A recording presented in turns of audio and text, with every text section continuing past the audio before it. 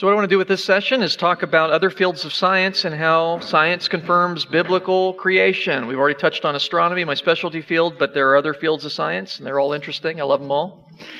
And it's useful for us to know a little bit about the basics of various fields of science so that we can talk intelligently with our friends on these topics.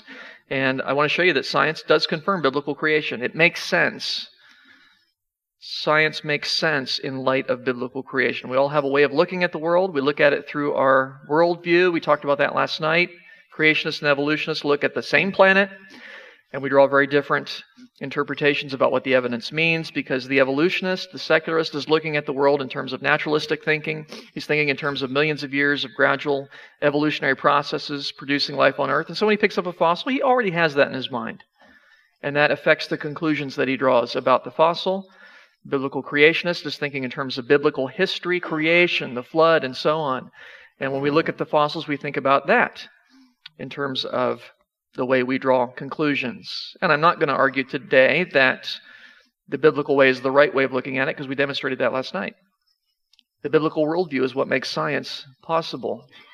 And so to look at the evidence from an evolutionary perspective, you can do it, but it's irrational, because the idea that you're applying science presupposes the biblical creation worldview.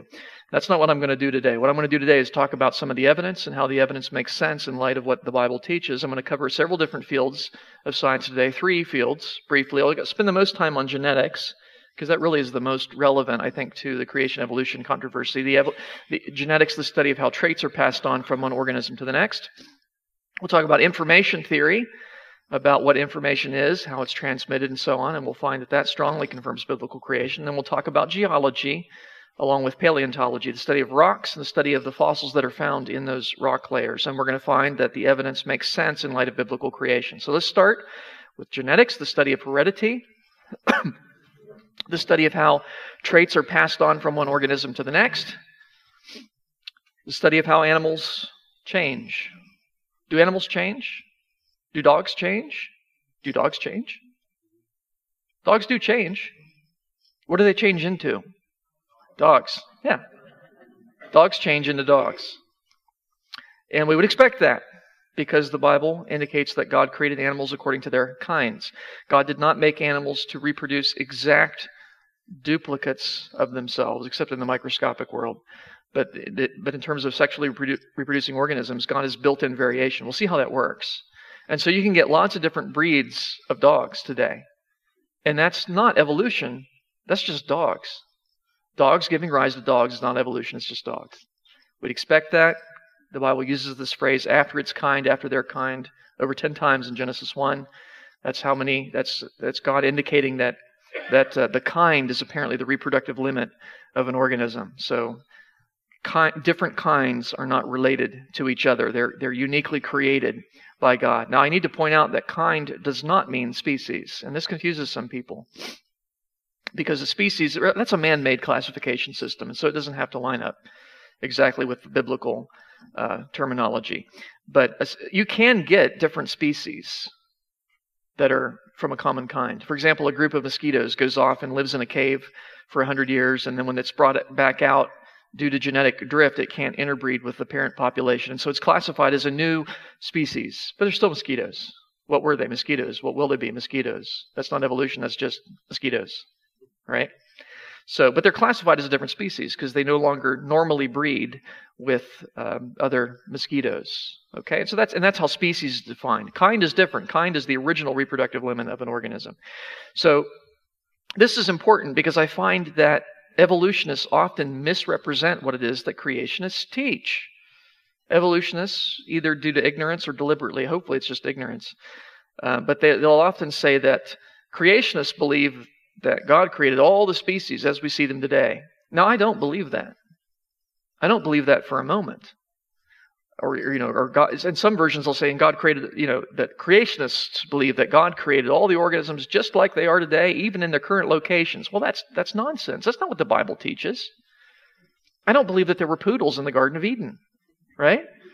There's a paradise. You're going to have poodles running around and biting your leg, and that's not going to happen, no.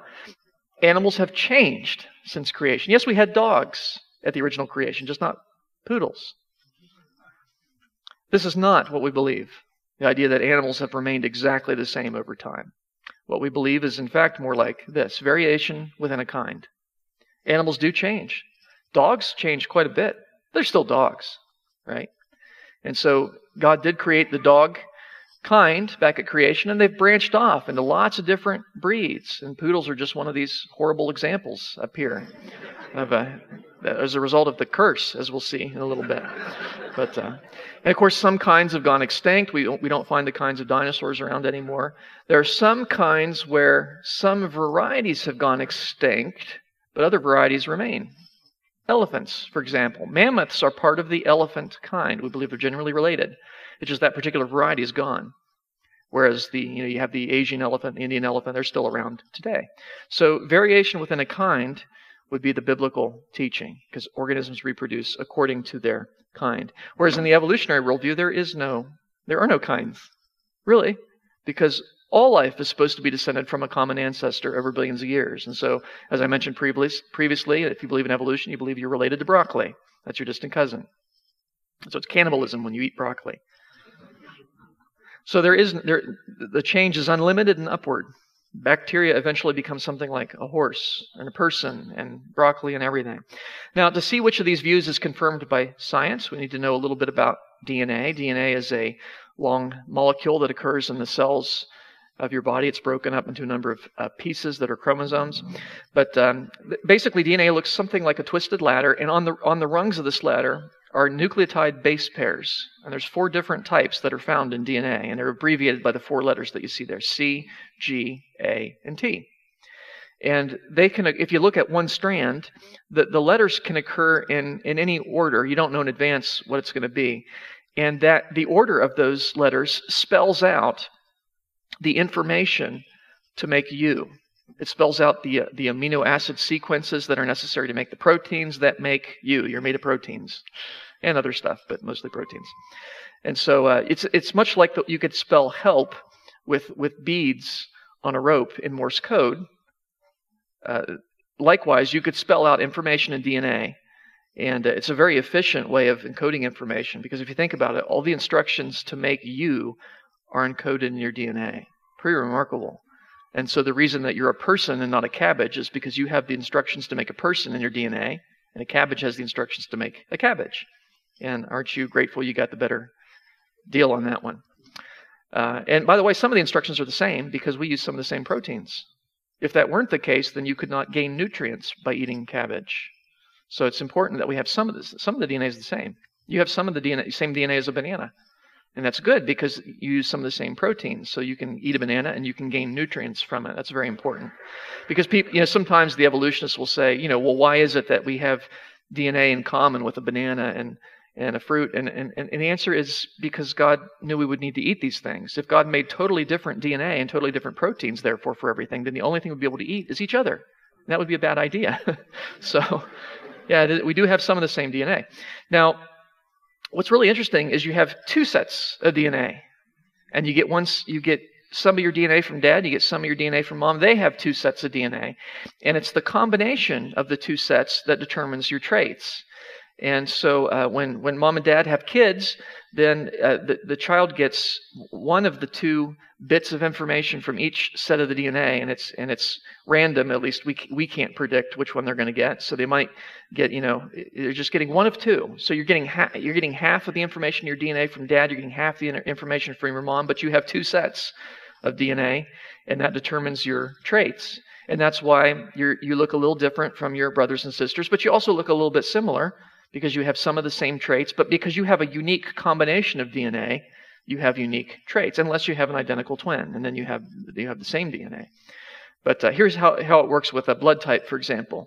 So you have your 2 sets of DNA, and if you have a gene is a section of the DNA that determines a trait. And so if you have the A allele is a possible gene. So if you have A and A, your blood type's A. So if you get A from dad and A from mom, your blood type's A. If you get A from dad and O from mom, your blood type's still A, because A is dominant and O is recessive. A dominant gene kind of covers up a recessive gene. Maybe you remember doing this in school.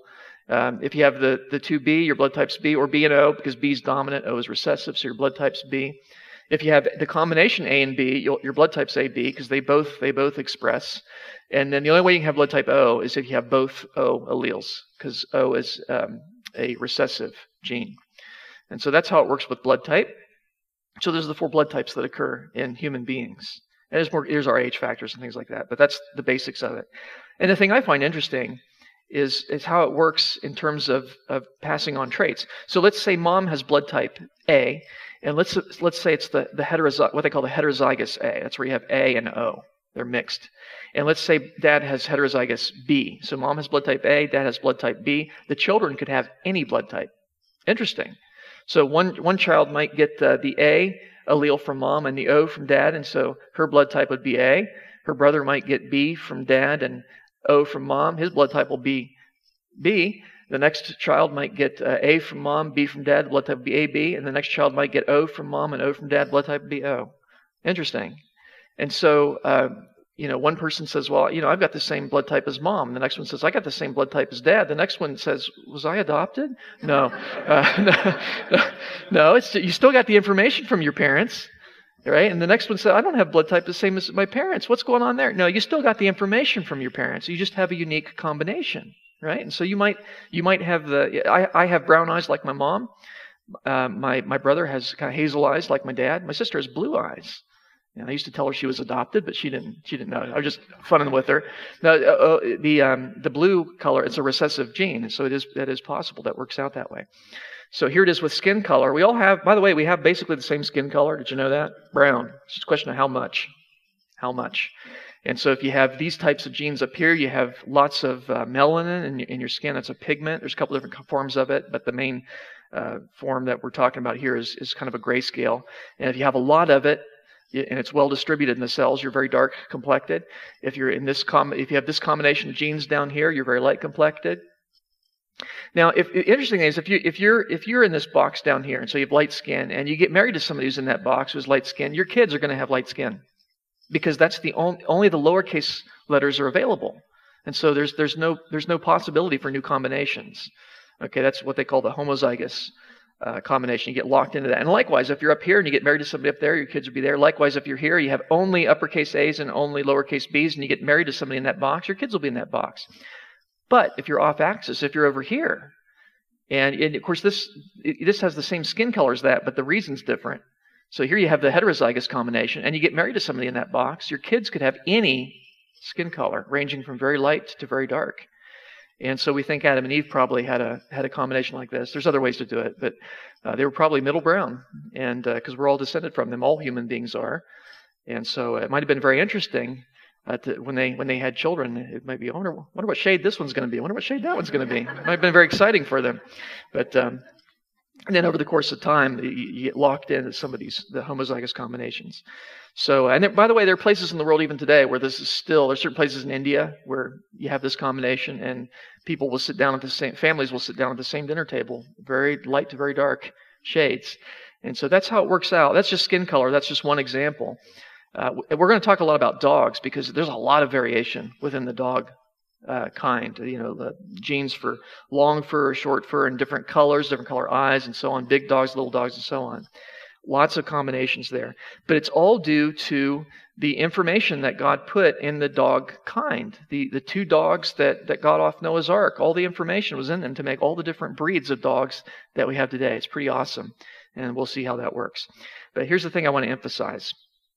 In the evolutionary worldview, you've got something like bacteria, single-celled organisms, billions of years ago that evolved from by chance from chemistry. And then today you've got more complex organisms like a horse. Now, a horse has a lot more information in its DNA. It's got more instructions. It's not just that it has more DNA, which it does, but it has more instructions in its DNA. It has information in its DNA that bacteria lack. A horse has information for how to make bones. Bacteria don't have that, which is why they can't make bones. A horse has information for how to produce legs and feet and eyes and so on. And bacteria don't have those instructions, which is why they can't produce those traits. That makes sense, right? So it seems to me if something like bacteria, evolved into a horse, which is what the evolutionists believe, then at some point, the animal had to gain new information in the DNA. Does that make sense? Because you have some information here, but you don't have the information for eyes and hooves and things like that.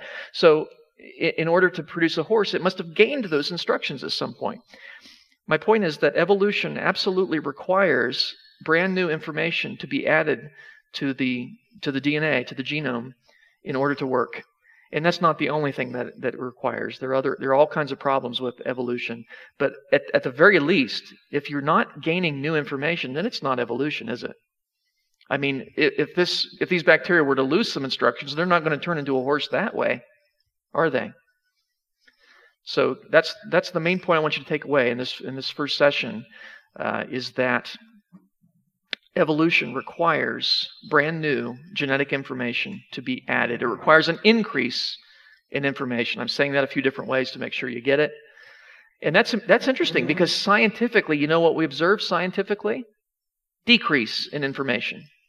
The processes that we observe in nature either decrease the information or are neutral, which means they are in the opposite direction to make evolution happen. Isn't that interesting? And I want to give you, first of all, an example of this, of natural selection. A lot of people think natural selection is evolution. It's not. It's the opposite. Natural selection is a true principle of nature. It's a creationist discovery, by the way. Edward Blyth discovered natural selection. Darwin did not. Darwin might have named it, but the principle is opposite of evolution. Because remember, evolution is about increasing information. Natural selection decreases information. Let me show you how it works. Suppose you have two dogs. And suppose that each dog has a gene for short fur and a gene for long fur. And suppose those genes have a combined effect, which many genes do, such that each dog has medium length fur. Okay, it makes sense? Now this is simplified, but the basic genetic principles are true.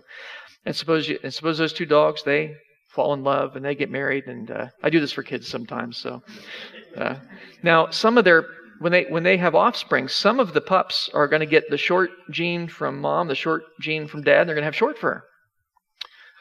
Some of the dogs are going to get the short gene from mom, the long gene from dad, or vice versa, the long gene from mom, the short gene from dad. In fact, 50% of the offspring would have that combination statistically, and they're going to have medium length fur just like their parents. Okay? And then some of the dogs, 1/4 of them, will get the long gene from mom, the long gene from dad, and they will have long fur. Okay? Now, already we have a great example of variation within a kind. We had dogs with medium length fur, and we ended up with dogs with varieties of length of fur, short, medium, and long. That's a great example of variation within a kind. But they're still dogs, aren't they? There's no evolution yet. And in fact, there's been no new information gained, because we started with information for short, long, and by combination medium, and we ended up with dogs that had information for short, long, and by combination medium. So there's no evolution yet. There's been no new information. Now let's suppose the environment gets very, very cold. What's going to happen? Well, the dogs that have the shorter and medium length fur, they don't do so well in that cold environment, right? The dog that has the longer fur, he's quite comfortable. He's well insulated against the cold. But the dogs that have the shorter and medium length fur are not so well insulated, and so sadly they die. Very sad. But the dogs that have the longer fur are able to survive because they're well insulated against the cold. Now they meet other dogs that have survived because they're also well insulated against the cold, that have the longer fur, and they reproduce. And what kind of dogs are they going to reproduce? Dogs with longer fur, right? And if you think about it, that's the only combination that's possible now, because these dogs only have information for long. They both have L genes, and so the offspring is going to have long fur. There's no other choice at this point. If the environment got hot, would they go back to having short fur? The answer is no. They just die, because that information has been lost. Now you notice something. This is a great example of adaptation. It's one type of adaptation. The environment got cold, and the dogs that ended up surviving had longer fur. That's pretty neat. Not that they've adjusted themselves, but rather the dogs that didn't already have long fur died in that environment. And so it's a great example of adaptation. But is it evolution? Have we gained any new instructions? We started with information for short, long, and medium, and we ended up with just information for long. Have we gained new information? No, we've lost information, haven't we? We've lost the instructions for the longer or the shorter fur. Now, if we started the experiment over again and we had all three varieties, short, medium, long, and this time we put them in a hot environment, now what's going to happen? Well, now the dogs with the longer fur don't do so well in that environment, and so sadly they die. But the dogs with the shorter length fur, they do well in that warm environment. They're able to dissipate their heat better, and so they meet other dogs that have survived in that warmer environment, and they reproduce, and all the dogs are going to have short fur at that point. And so, I mean, this makes sense, but my point is, natural selection is the exact opposite of evolution, because evolution requires new instructions to be added to the genome. Natural selection results in the loss of information, because the animals that have information for traits that are not conducive to survival in that environment die, and the information is lost with them. So again, we started with information for long, short, and medium, and we ended up with just information for short. We've lost information. Natural selection only reduces information. Think about it. All it's doing is referring to the death of organisms that have information producing traits that's not conducive to survival. And so we find, lo and behold, dogs that end up in the colder environment have the longer fur. If they didn't, they'd die. Dogs that end up in the very hot environments have the shorter, thinner fur. If they didn't, they'd die, and so on and so forth. And so you see, you don't need to take two of each breed of dog on Noah's Ark, right? You just need two dogs. You don't need to take two Dalmatians and two dingoes and two collies, and you certainly don't need two poodles on board Noah's Ark, right? You just need two dogs. And they get off Noah's Ark and they spread out, and they carry certain genes with them. And if those genes, as they spread out, if those genes are conducive to survival in that environment, then they're preserved. If not, they die out. And of course, some genes are kind of neutral with respect to survival, like eye color doesn't really matter too much in terms of survival. It's just which population ended up with that characteristic. That's just genetic drift. And so, lo and behold, dogs that are in colder climates, they do have thicker, longer fur. Dogs that are in hot environments do have thinner fur. This is a great example of adaptation. The dogs have adapted to their environment by virtue of the fact that the dogs that weren't already adjusted have died. It's a great example of natural selection or survival of the fittest. But it's not an example of evolution, because we started with dogs, ended up with dogs. That's not evolution, that's just dogs. And we don't have any new instructions. In fact, we've lost information. We've lost information for those traits that would not be conducive to survival in that environment. So this is how we account for the different kinds of wild dogs that we find in the world. It's the built-in genetic information, along with whether or not that information produces traits that are helpful for survival in that environment. If they're not, then the dogs die out in that environment. So you can account for wild dogs that way. Well, what about mutations then? Because evolutionists will say, but Dr. Lisle, it's not just natural selection. It's natural selection and mutations that drive evolution. So let's talk about mutations. A mutation is a mistake in your DNA. Think of it as a typo in your DNA. And believe it or not, you actually have in your DNA mechanisms that will correct most mutations. 999 out of 1,000 mutations your cells will fix. Did you know that? You have a built-in typo editor that will go in and fix most of your mutations. But every now and then one gets through. And when that happens, you end up with problems because you're now missing some instructions. For example, all dogs should have information for 4 normal legs. That's not a variable trait. All dogs should have that.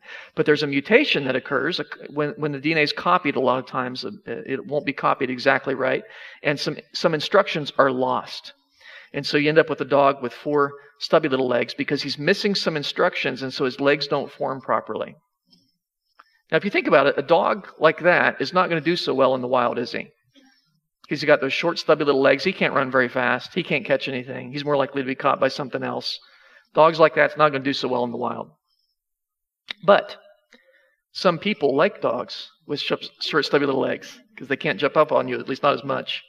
And so people will take these little dogs with short, stubby little legs and take care of them and feed them and spend millions of dollars trying to keep them alive.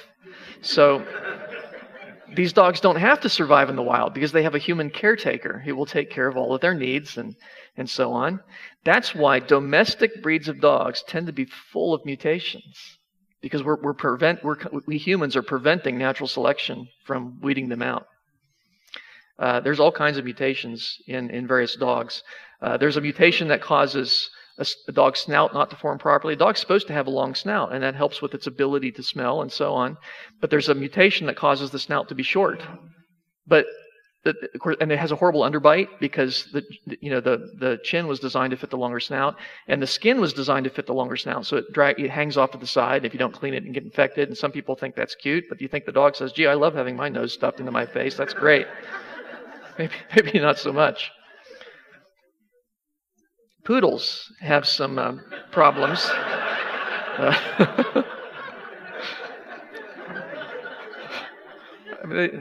I'm not anti-poodle, but they really do have problems. And some of these are secondary results. Some of them are directly from a mutation, some are secondary. There's a mutation, for example, in a poodle that causes its hair to grow forever. A dog's hair is supposed to grow so long, and then it stops and it falls out, and that regulates the hair growth. With a poodle, that gene has been damaged, and so they can't shut off their hair growth. Their hair grows indefinitely. A poodle could not survive in the wild. Can you imagine that? Trying to drag all that hair behind it? I mean, there's no way it could survive. Poodles require human beings to give them a haircut every now and then. They need that. If you aren't careful, the hair will get in their eyes, and their eyes can get infected, and they can go blind, or get in their ears, and their ears can get infected. It can kill them under certain circumstances. They do have problems. They do have problems because they don't need to survive in the wild. They have a human caretaker who is protecting them from extinction. Otherwise, they would be gone a long time ago. Natural selection would have weeded them out. So you see, this is how we can account for the different breeds of domestic dogs. It's just the information that God built in their kind, and mutations, mistakes that have crept in and caused little problems within the dog kind. But this is not evolution, because it's in the wrong direction, isn't it? It's not evolution. Because you start with, by the way, we think the dogs that were on Noah's Ark would have been more like the wolf kind, because wolves still have a lot of what we call the heterozygous code, big A, big B, little b. So there's lots of potential for variation. The domestic breeds of dogs, you lock in the traits. It's big A, little b, and so on, which is why, domestic breeds, when they reproduce, it's almost an exact duplicate. A lot of the variation's been lost, for good or for bad. I love golden retrievers. I think they're a wonderful breed. You breed 2 golden retrievers, you get a golden retriever, and they're always sweet and pretty, just like their parents. But there's not much variation available anymore, and they have problems. Goldens tend to suffer from hip dysplasia, and they have other issues as well because of the mutations that have accumulated in their genome. That's just the way it is. And if you think about it, poodles are kind of at the bottom of the line there, because, that's kind of the end of the line. This is not this is not evolution, though, is it? Because we're not gaining new information. We've lost information, and as a result, you're losing the ability to produce variation within a kind, and so on.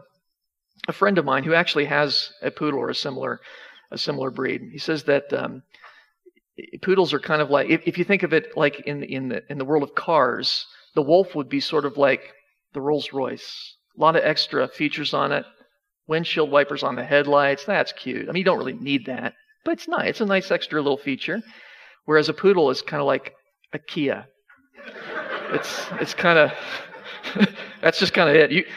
You remove one part from a Kia, it doesn't work anymore. I mean, it has nothing extra on it. So that's poodles are kind of the bottom line there. And, but this is an evolution. When I teach this to youngsters, I say you can think of the information in your DNA like jelly beans. And so the coyotes, the wild kinds of dogs, have lots of information, lots of different possibilities for variation.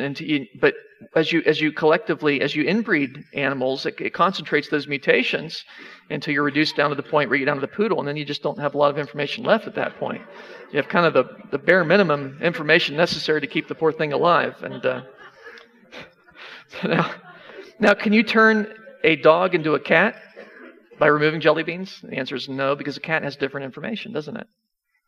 Theoretically, you could start with 2 wolves again, and by selectively breeding and capturing the right mutations and capturing the right, theoretically you could get all the way down to a poodle again. I don't know why you'd want to, but you could do that. Okay? But if you take 2 poodles and breed them, can you get back to a wolf? And the answer is no, because they don't have the instructions anymore. Those instructions are gone. So this is all good science, isn't it? Because this is stuff we can observe in the present. We can examine dogs. We can see how dogs reproduce, and we find, dogs reproduce dogs. Now you can get lots of variation within the dog kind, but they're still dogs. This is good observational science. It's testable. It's repeatable in the present. It's something we can observe today, and it's consistent with biblical creation, and it's not consistent with evolution. Evolution would require brand new information to be added to organisms so that they could constantly improve and become more complex.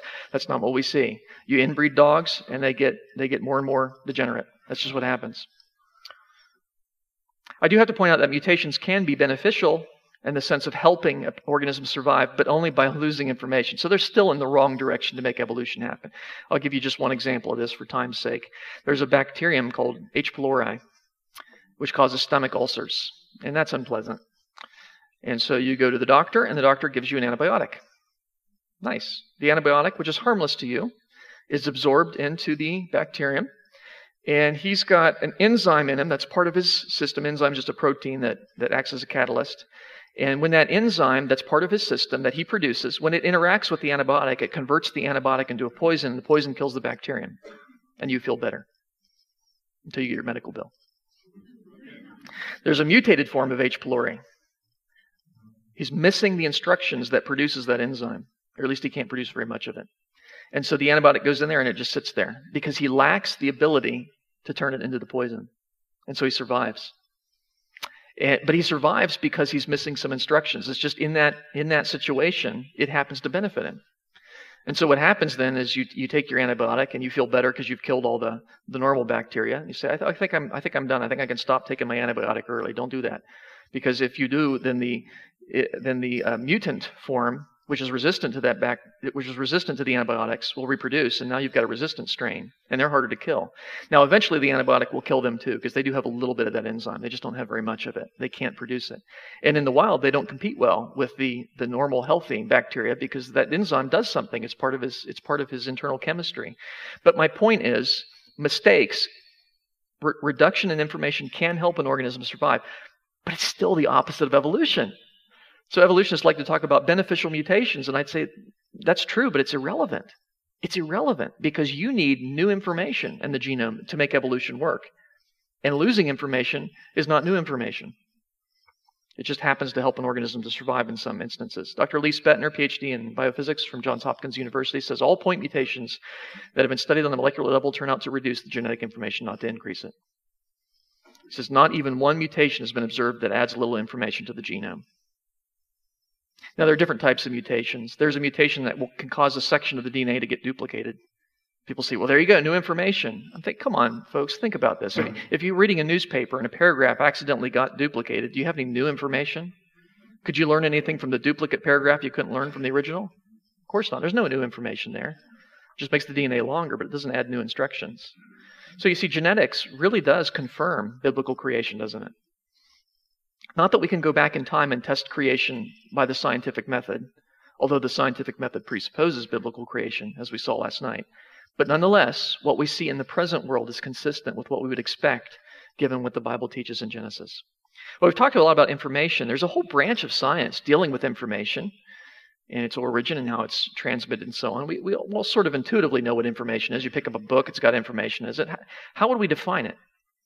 Well, we could define it this way. Information always entails these three characteristics. First of all, it entails a symbolic code system. And so when you pick up a book, and it wouldn't have to be the Bible, but the Bible works. The Bible has information in it, doesn't it? And so I see here a word, king, the word king. And I don't see a king, do I? I see a word that represents an idea. It represents the idea of a king. And so that's a symbolic code system. These letters represent something else. And so you can pick up a cookbook, and it'll mention an ingredient. It'll mention sugar. Now, you don't find sugar in the cookbook. You find a word that represents an idea. It codes for it. So that's an important aspect of information. There's always a language convention. There's grammar. There's syntax. This Bible's English. The Bible's originally written in Hebrew and Greek, some Aramaic, but there's a language convention there. There's syntax, there's grammar, there's rules of grammar, and so on. And there is meaning. There's an expected action and intended purpose. I can learn something when I read a book. The author intended me to do something. Maybe it's just to have a better knowledge of the subject, but often it's to do something physical and with a specific purpose in mind. So if you have a cookbook, the expected action is that you will combine the ingredients in the way the book specifies. And the purpose is so you won't go hungry. That makes sense. So a cookbook counts as information. The Bible counts as information. Any book you read really counts as information, doesn't it? Because it fulfills these criteria. There's a symbolic code system, there's a language, and there's meaning. There's an expected action and intended purpose on the part of the recipient. It doesn't matter if the person actually follows through on the action. It doesn't matter. All there has to be is an intended action, an intended purpose. So let's try our information detection skills using these three criteria: symbolic code system, language, meaning, and see if this is information. Could this be information? Looks like it could be. Looks like there might be a code system there. That's possible. Is there language? Oh, maybe. I mean, it looks like it's organized into possibly sentences, so it looks like there could be a language there. It's reasonable, but is there meaning in it? The only way to know that is to decode it. In fact, when hieroglyphics were first discovered, they didn't know how to interpret them until the Rosetta Stone was discovered, and then they were able to translate it. And they said, "Oh yeah, this is a legitimate language. This is legitimate information." Well, it turns out this is legitimate. This is information because I know the code. You see, I know what it means. And it turns out this is, in fact, Genesis 1:1-5 in the form of icons. You see, in the beginning, like the clipboard for a movie, in the beginning, God created the heaven and the earth was without form and void, and darkness was upon the deep, and the Spirit of God was hovering over the waters, and God said, "Let there be light," and there was light, and God saw the light, that it was good, right? Isn't that neat? So this counts as information. Now, it turns out whenever you have information, certain laws apply. Just like when you have energy, the law of conservation of energy applies, which says you can't create or destroy energy. We covered that in the previous session. Likewise, there are laws regarding information. And one of those laws is that information never originates by itself spontaneously in matter. Information doesn't just generate itself. Interesting. Dr. Werner Gett, one of the world's experts on information theory, says there is no known law of nature, no known process, and no known sequence of events which can cause information to originate by itself in matter. So information doesn't just spontaneously generate. Now, that is very intuitive, right? Because, again, if you pick up a book and it's got information in it, you probably would not think, well, that probably just happened when a typewriter exploded. You would think, no, somebody wrote that. And that comes to another law of information theory, which deals with the origin of information. And it turns out, as you would probably expect, information always originates in a mind. Dr. Gett says, when its progress along the chain of transmission events is traced backwards, every piece of information leads to a mental source, the mind of the sender. So if you pick up a book and it's got information in it, ultimately that information came from a mind. You know that. Now, that doesn't mean that particular copy was handwritten by the person, right? Because this Bible was made by a machine that makes lots of them simultaneously. But where did it get its information? From another computer, which got it from another computer, and so on. Non-mental machines can copy information, but they can't create information. Only a mind can create information. Okay, and so when you pick up a book, you know that originally it has an author. Now that's very interesting, the fact that information always originates in a mind, because what do we have in DNA? Information. The instructions to make the proteins that make you are encoded in your DNA. There are instructions for each amino acid. There's a stop codon and a start codon that tells you when to start the sequence and when to stop it and so on. DNA has instructions. It has information in it, which means that the information in your DNA ultimately came from a mind. And you see, that eliminates evolution, doesn't it? The idea that the information in your DNA gradually accumulated accidentally over millions of years, that's not possible according to the laws of information theory. I mean, you got the information in your DNA from your parents, they got it from their parents. It's been copied many times, and some has been lost because of mutations that have reduced the information in your DNA. And so we all have some problems. We all have some little health problems. I get lower back pain. I inherited that mutation from my dad. Thanks, Dad. And he got it from his dad, and so on. And so we all have our little problems that we have inherited. So we're all a little bit like a poodle, I'm afraid. Yeah. And it's only going to get worse until the Lord returns. But in any case, the fact is that DNA, having information in it, only makes sense in light of creation. It's not consistent with evolution. Science is consistent with creation. It really is. And by the way, I know that even the most ardent evolutionist, in his heart of hearts, really knows that information does not come about by chance. He knows that information originates from a mind.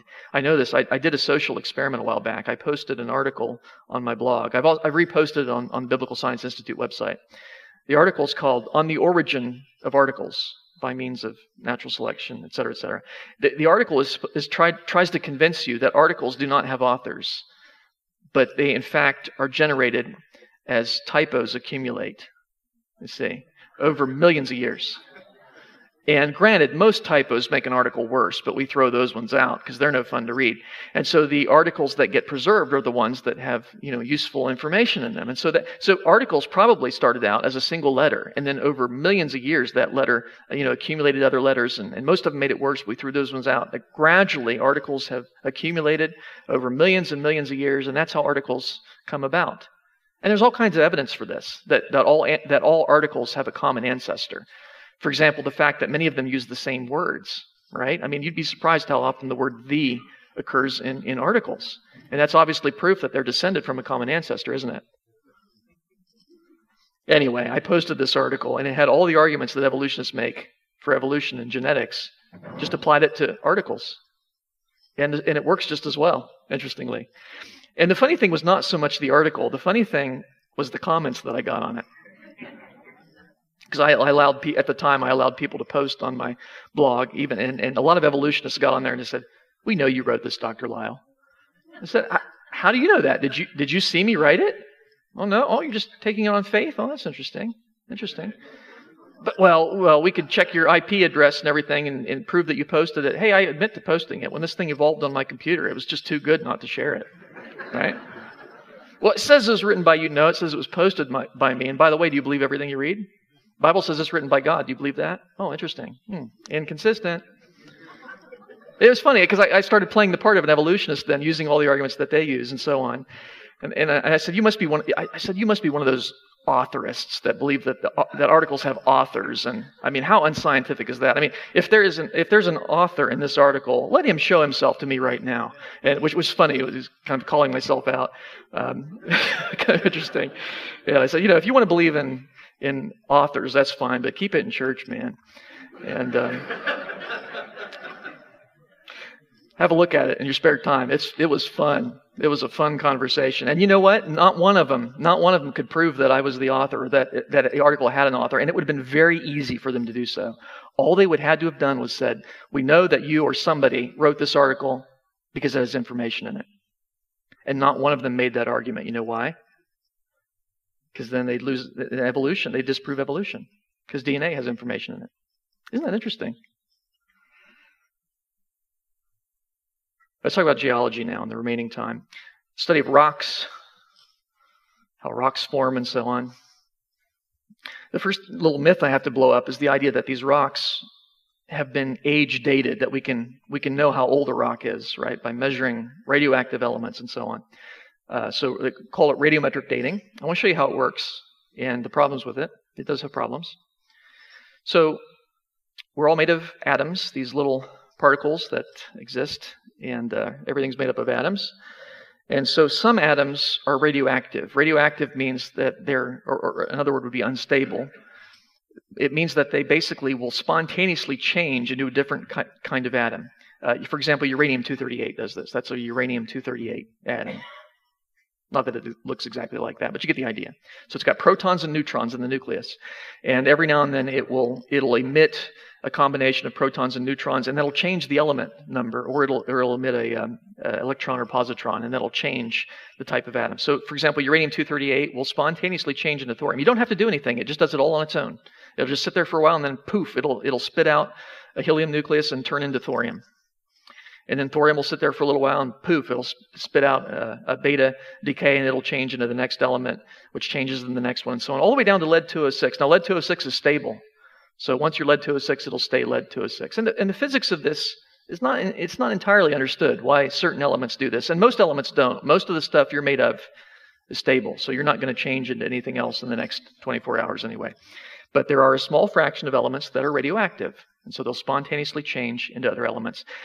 Now, for any given atom, the time at which it's going to take to change is unpredictable and random. But if you have a large sample of them, you know that after a certain amount of time, half of them will have decayed away. That's what we call the half-life. And it's kind of like popcorn. You don't know which kernel is going to pop next, do you? But you do know that after 2 minutes, you're pretty well done. Right? 2 minutes in the microwave or 2.5 minutes, if they're going to pop, they've popped. Right? It's the same way with uranium-238. We can measure the rate at which they decay, and it's very slow for uranium-238. It would take 4 or 5 billion years for half of the uranium-238 to change all the way down to lead-206. And some decays are fast and some are slow, but that's the way it works with uranium. So the bottom line is if I had a chunk of solid uranium and I waited for several billion years, it would be half uranium, half lead, along with the intermediate elements, which I've not shown for simplicity. And then eventually it'll just be lead. You don't have to do anything. It does it all by itself. And lead was stable, so it'll stay lead. And so the idea is if you had a rock that has some uranium and some lead, and that rock that you pick up from the earth, you could figure out when it was all uranium. Knowing the rate at which it changes, you could extrapolate backwards and figure out when it was all uranium. Pretty clever, right? But how do you know it was all uranium to begin with? How do you know the rock wasn't made yesterday, already half uranium, half lead? And by the way, secularists do not assume that the rock was all uranium to begin with. They believe it had some lead in it to begin with. Well, how much lead should we start with? Well, you tell me how old you want the rock to be, and I'll tell you how much lead it started with. So you see, there's a problem right there. You see, there are certain assumptions that go into radiometric dating, and one of them is that you know the initial ratio of what we call parent to daughter elements. And so you can think of it like the sand going from the top chamber to the bottom chamber in an hourglass, right? So there you have uranium changing into lead. And you can use an hourglass to tell time if you make certain assumptions. If when you came into this room this morning and I had an hourglass here, and it looked like just like that, and I said, how long ago did I turn this over? So, well, that's easy, Lyle. It was a half hour ago, right? Because it's hourglass, it's halfway through, half an hour ago. I said, I gotcha. Because in fact, I turned it over just before you came in, but already a lot of the sand was in the bottom chamber. So you assumed all the sand was in the top chamber, and that's not right. It's like assuming the rock was all uranium to begin with. It wasn't. So there's assumption of initial conditions. There's the assumption of how do you know somebody didn't add sand when you weren't looking? Now, uranium is leachable in salt water. It can move in and out of rocks. Well, that's a problem, isn't it? Because the world was flooded at one point, so the uranium can move in and out. Or how do you know the throat of the bottle has always been the same size? Now, that's probably a pretty safe assumption with an hourglass, given the properties of matter. But we don't know why it is that decay rates happen at the rate they do, and they could have been different in the past. And in fact, there's very compelling evidence that they were different in the past. So these are some of the assumptions that go into radiometric dating. And there was a research project a number of years ago conducted by a group of very brilliant creation scientists. And they found that number 2, compelling evidence that number 2 is wrong. The decay rate was much faster in the past. We think during the flood year, maybe during creation week, the decay rate was much faster. And if you don't compensate for that, you're going to get ages that are way too old, age estimates that are far older than the true age. But in any case, regardless of whether you know the details of these assumptions, here's the bottom line. We know that your radiometric dating doesn't work because we've tested it on rocks whose age we know. You see, radiometric dating is supposed to tell you when the rock hardened. That sets the 0 point of the clock, because then the gases can't move, or at least gas can't move in and out. So we took, for example, rocks from Mount St. Helens. Mount St. Helens erupted in 1980, right? There have been some subsequent eruptions. And we took brand new rocks, less than 10 years old, and we sent them in and had them radiometrically dated. Now, why would you do that? It's expensive to radiometrically date a rock. Why would you date a rock you already know the age? Normally, they don't do that. Well, we wanted to test the method. We wanted to see if the answer was right, because we already know the answer. It's just a few years old. And those rocks came back with estimated ages of hundreds of thousands to millions of years on rocks that we know are just a few years old. And you say, well, that's an isolated incident. It's not. If you take a rock from Hawaii and you send it in, a brand new rock, you can take a pole, stick it in the lava, pull it out, send it in, have it dated, you'll get millions of years for a rock that you saw form. In fact, some of these methods can even give a negative age, which I think is funny. You can actually hold in your hand a rock that, according to radiometric dating, has not formed yet. So the bottom line is radiometric dating has been shown to not work on rocks of known age. Secularists assume it works on rocks of unknown age. Is that scientific? I don't think that is. What about carbon dating? Carbon dating is similar, but carbon dating is better because at least when we test carbon dating on things of known age, it tends to give the right answer. And so I have more confidence in carbon dating. Now, it's not infallible either. And sometimes it'll give a little bit of inflated ages, but it never gives millions or billions of years. With carbon dating, the way it works, most carbon is C12. So you get 6 protons and 6 neutrons in the nucleus. There's a variety of carbon called C14. There's 2 extra neutrons, and that makes it unstable. C14 will spontaneously decay into nitrogen.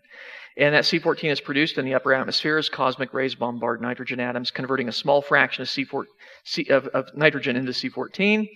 And then what happens is plants will take in the carbon from the atmosphere, and they use that to build themselves. And so a small fraction of plants are C14 as well, and a lot of C12, regular carbon. And then the animals eat the plants, and then we eat the animals, or we eat the plants, either way. And so we have a little bit of C14 in us. So you're all slightly unstable. How about that? A little bit of C14 in you.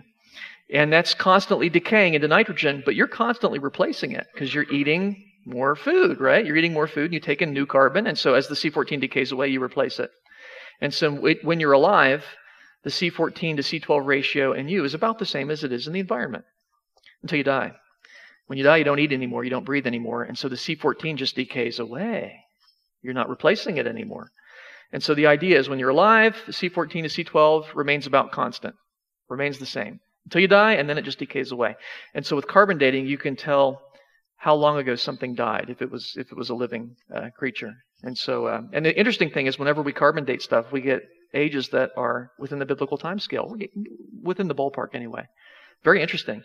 We've carbon dated dinosaur remains, dinosaur fossils. If there's enough carbon left in the fossil, you can date it. And every one we've tried gives thousands of years. Every single one. Not one of them gives millions of years. If the fossils really were millions of years old, you wouldn't have any C14 in them, but there always is. You can take a chunk of coal. Coal beds are supposed to be hundreds of millions of years old, but they have C14 in them. Every sample we've tested. They used to use coal to calibrate the detection machines, because under the assumption that coal, being hundreds of millions of years old, should have zero C14 in it. But that's wrong. We now know that all coal has C14 in it. We found diamonds that has C14 in them. That limits the age to a few thousand years. There's lots of processes like that, folks. Carbon dating is not the only one. There are all kinds of physical processes that limit the age of the Earth to thousands of years, not millions or billions, or at least much, much less than the 4.5 billion. The rate at which salt accumulates in the ocean. Even fresh water has just a little bit of salt in it, which it picks up from the continents. Water dumps it into the ocean. The water evaporates and gets recycled, but the salt remains. Salt doesn't evaporate. And so the oceans are constantly getting saltier, and you do the math. 62 million years ago, the oceans would have had zero salt in them. So that's an upper limit, because you can't have less salt than no salt, right? So, and you think, well, that's a long time, but the problem is the secular age of the ocean is supposed to be 3 billion years. And that's a lot older than 62 million years. But we think the ocean probably had salt in it to begin with. And so obviously it's going to be a few thousand years old. The rate at which mud accumulates on the ocean floor, we can calculate that. There's 20 billion tons per year. Now you can get rid of a little bit of it with plate tectonics, subduction, but only 1 billion tons per year maximum that way. It takes only 12 million years to accumulate the current amount of mud on the ocean floor. And that's assuming constant rates. That's assuming there was no worldwide flood, which would dump a lot of mud very quickly.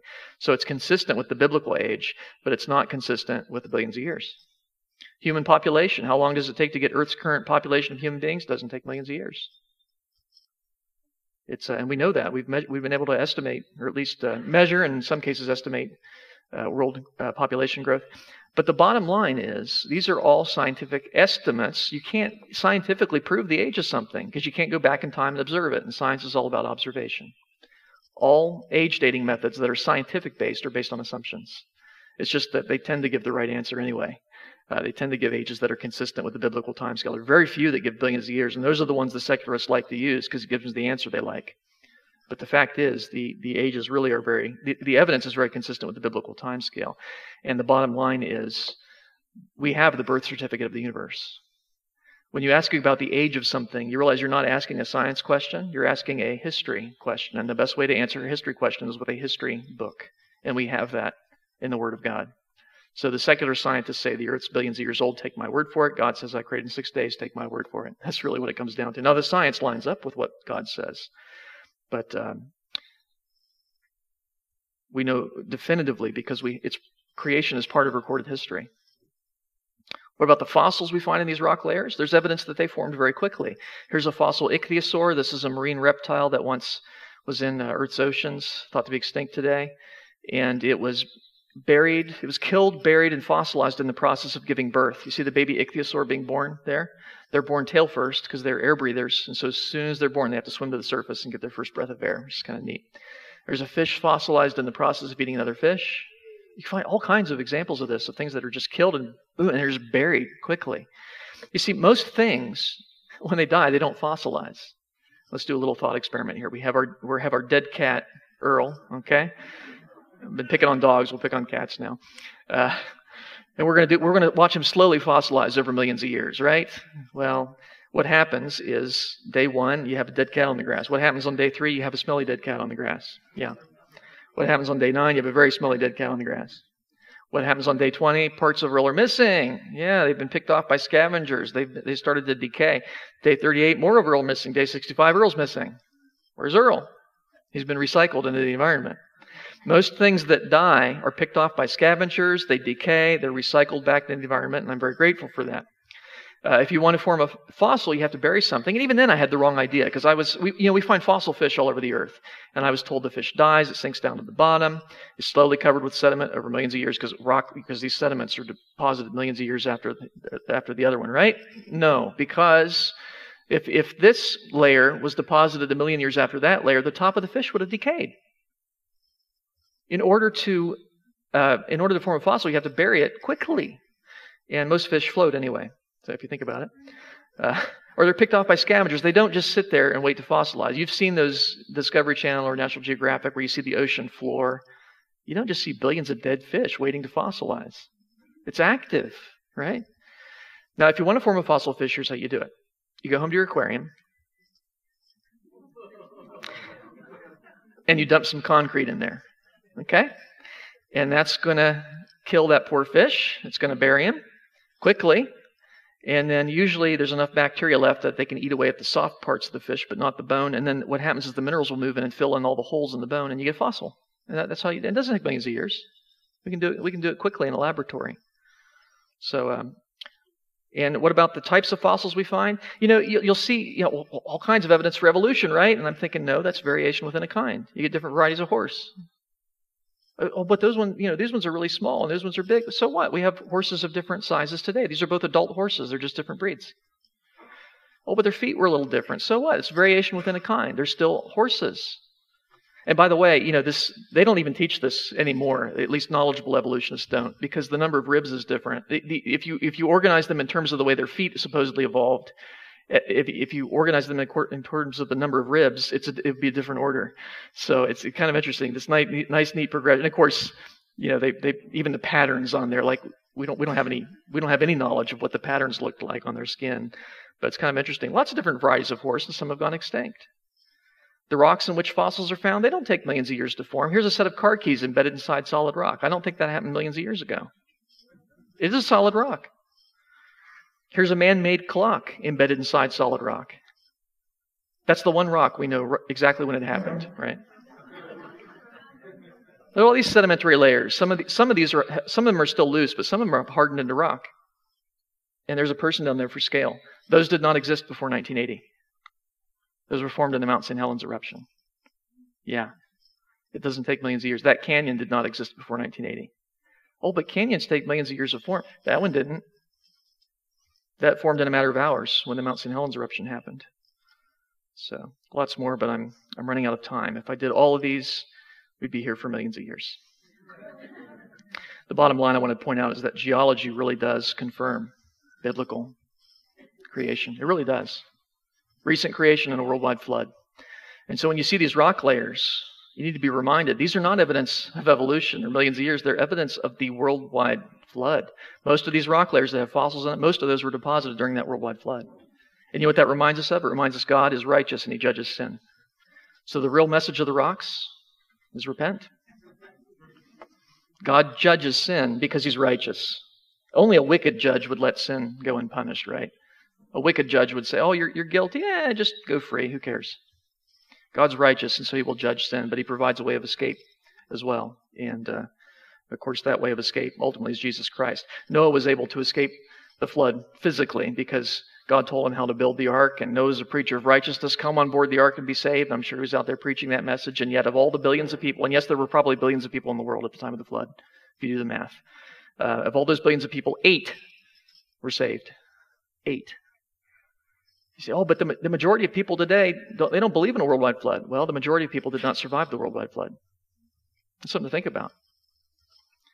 And then, of course, God was the one that closed the door on that ark, which I think is interesting because God is the one who decides time of mercy is over, time of judgment begins. And so that's something for us all to remember. I'm not going to do the resource thing because we're running a little bit over, but do check us out on the web, Biblical Science Institute. And I want to thank you very much. Hope you enjoyed that.